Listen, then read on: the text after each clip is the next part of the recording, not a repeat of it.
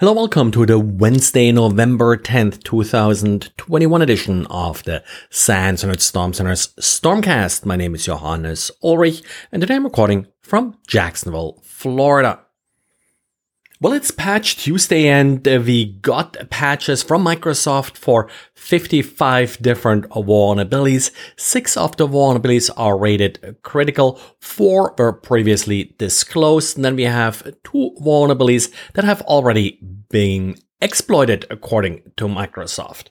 The first of the 2 already exploited vulnerabilities is CVE 2021-4232-1, and this vulnerability affects, well, of all places, Microsoft Exchange.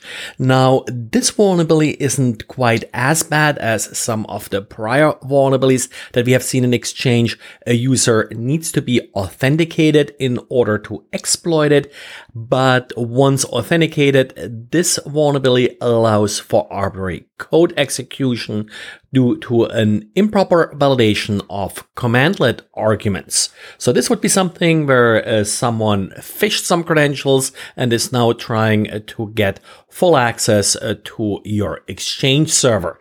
The fix, as usual, move to Outlook 365 and forget about running Exchange on site. At least that appears to be the standard fix that most organizations employ these days once their Exchange server is compromised. The second already exploited vulnerability is CVE 2021-4229-2, and this is a security feature bypass in Microsoft Excel. What this comes down to is that it's possible for an attacker to get you to execute code in Excel without a warning. Now, there have been a couple exploits like this disclosed recently.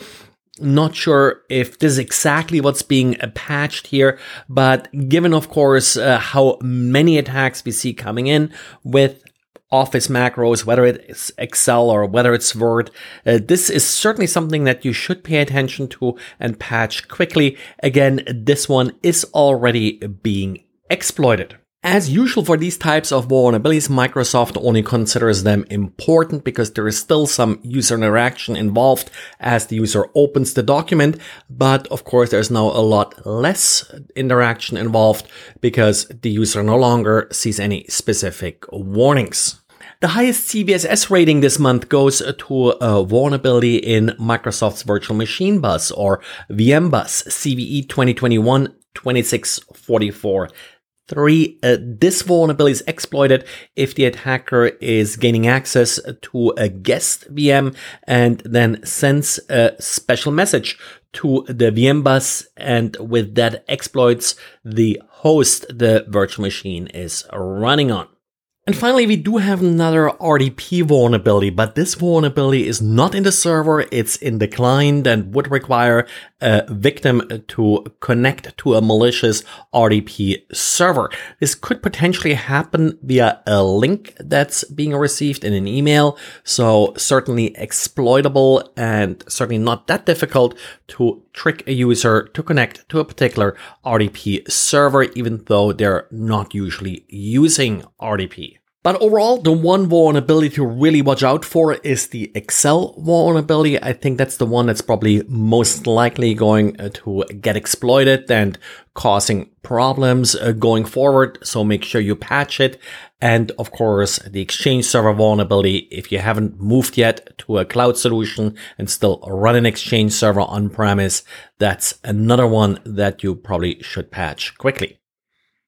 Adobe today delivered patches for 3 of its products, RoboHelp Server, Adobe InCopy, and Adobe's Creative Cloud. But well, it's not just Microsoft and Adobe who has important vulnerabilities to patch. We also got a real interesting blog post by JFrog, and they looked at vulnerabilities in BusyBox. If you're not familiar with BusyBox, it's sort of an all-in-one binary that you often find in embedded Linux systems. It essentially merges multiple command line tools in one binary, making it more memory and disk space efficient.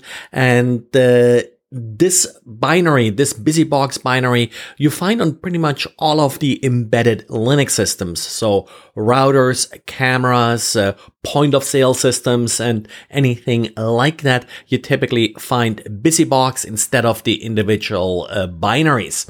Well, they found a total of 14 new vulnerabilities, one in man, the manual command, one in the LCMA, UNLCMA, so compression, decompression, lib functions, and then A-shell, hush, as well as awk. The good news here is it's not necessarily all that easy to exploit those vulnerabilities remotely. You need to, for example, be able to craft a particular command line argument for these different tools, which basically requires some kind of web application or something along those lines that would expose these particular functions in BusyBox. So exploitation is certainly not impossible, but probably highly dependent on a particular device and the software installed on it.